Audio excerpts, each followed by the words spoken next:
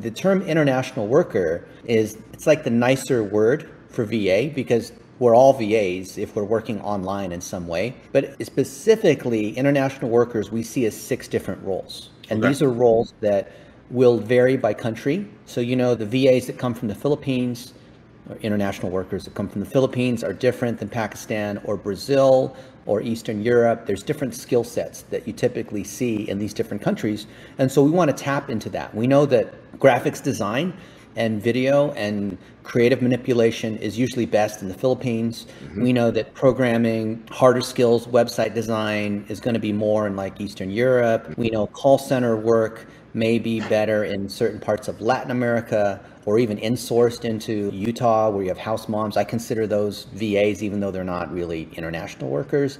But the Sure. point is we're hiring other people to do our work.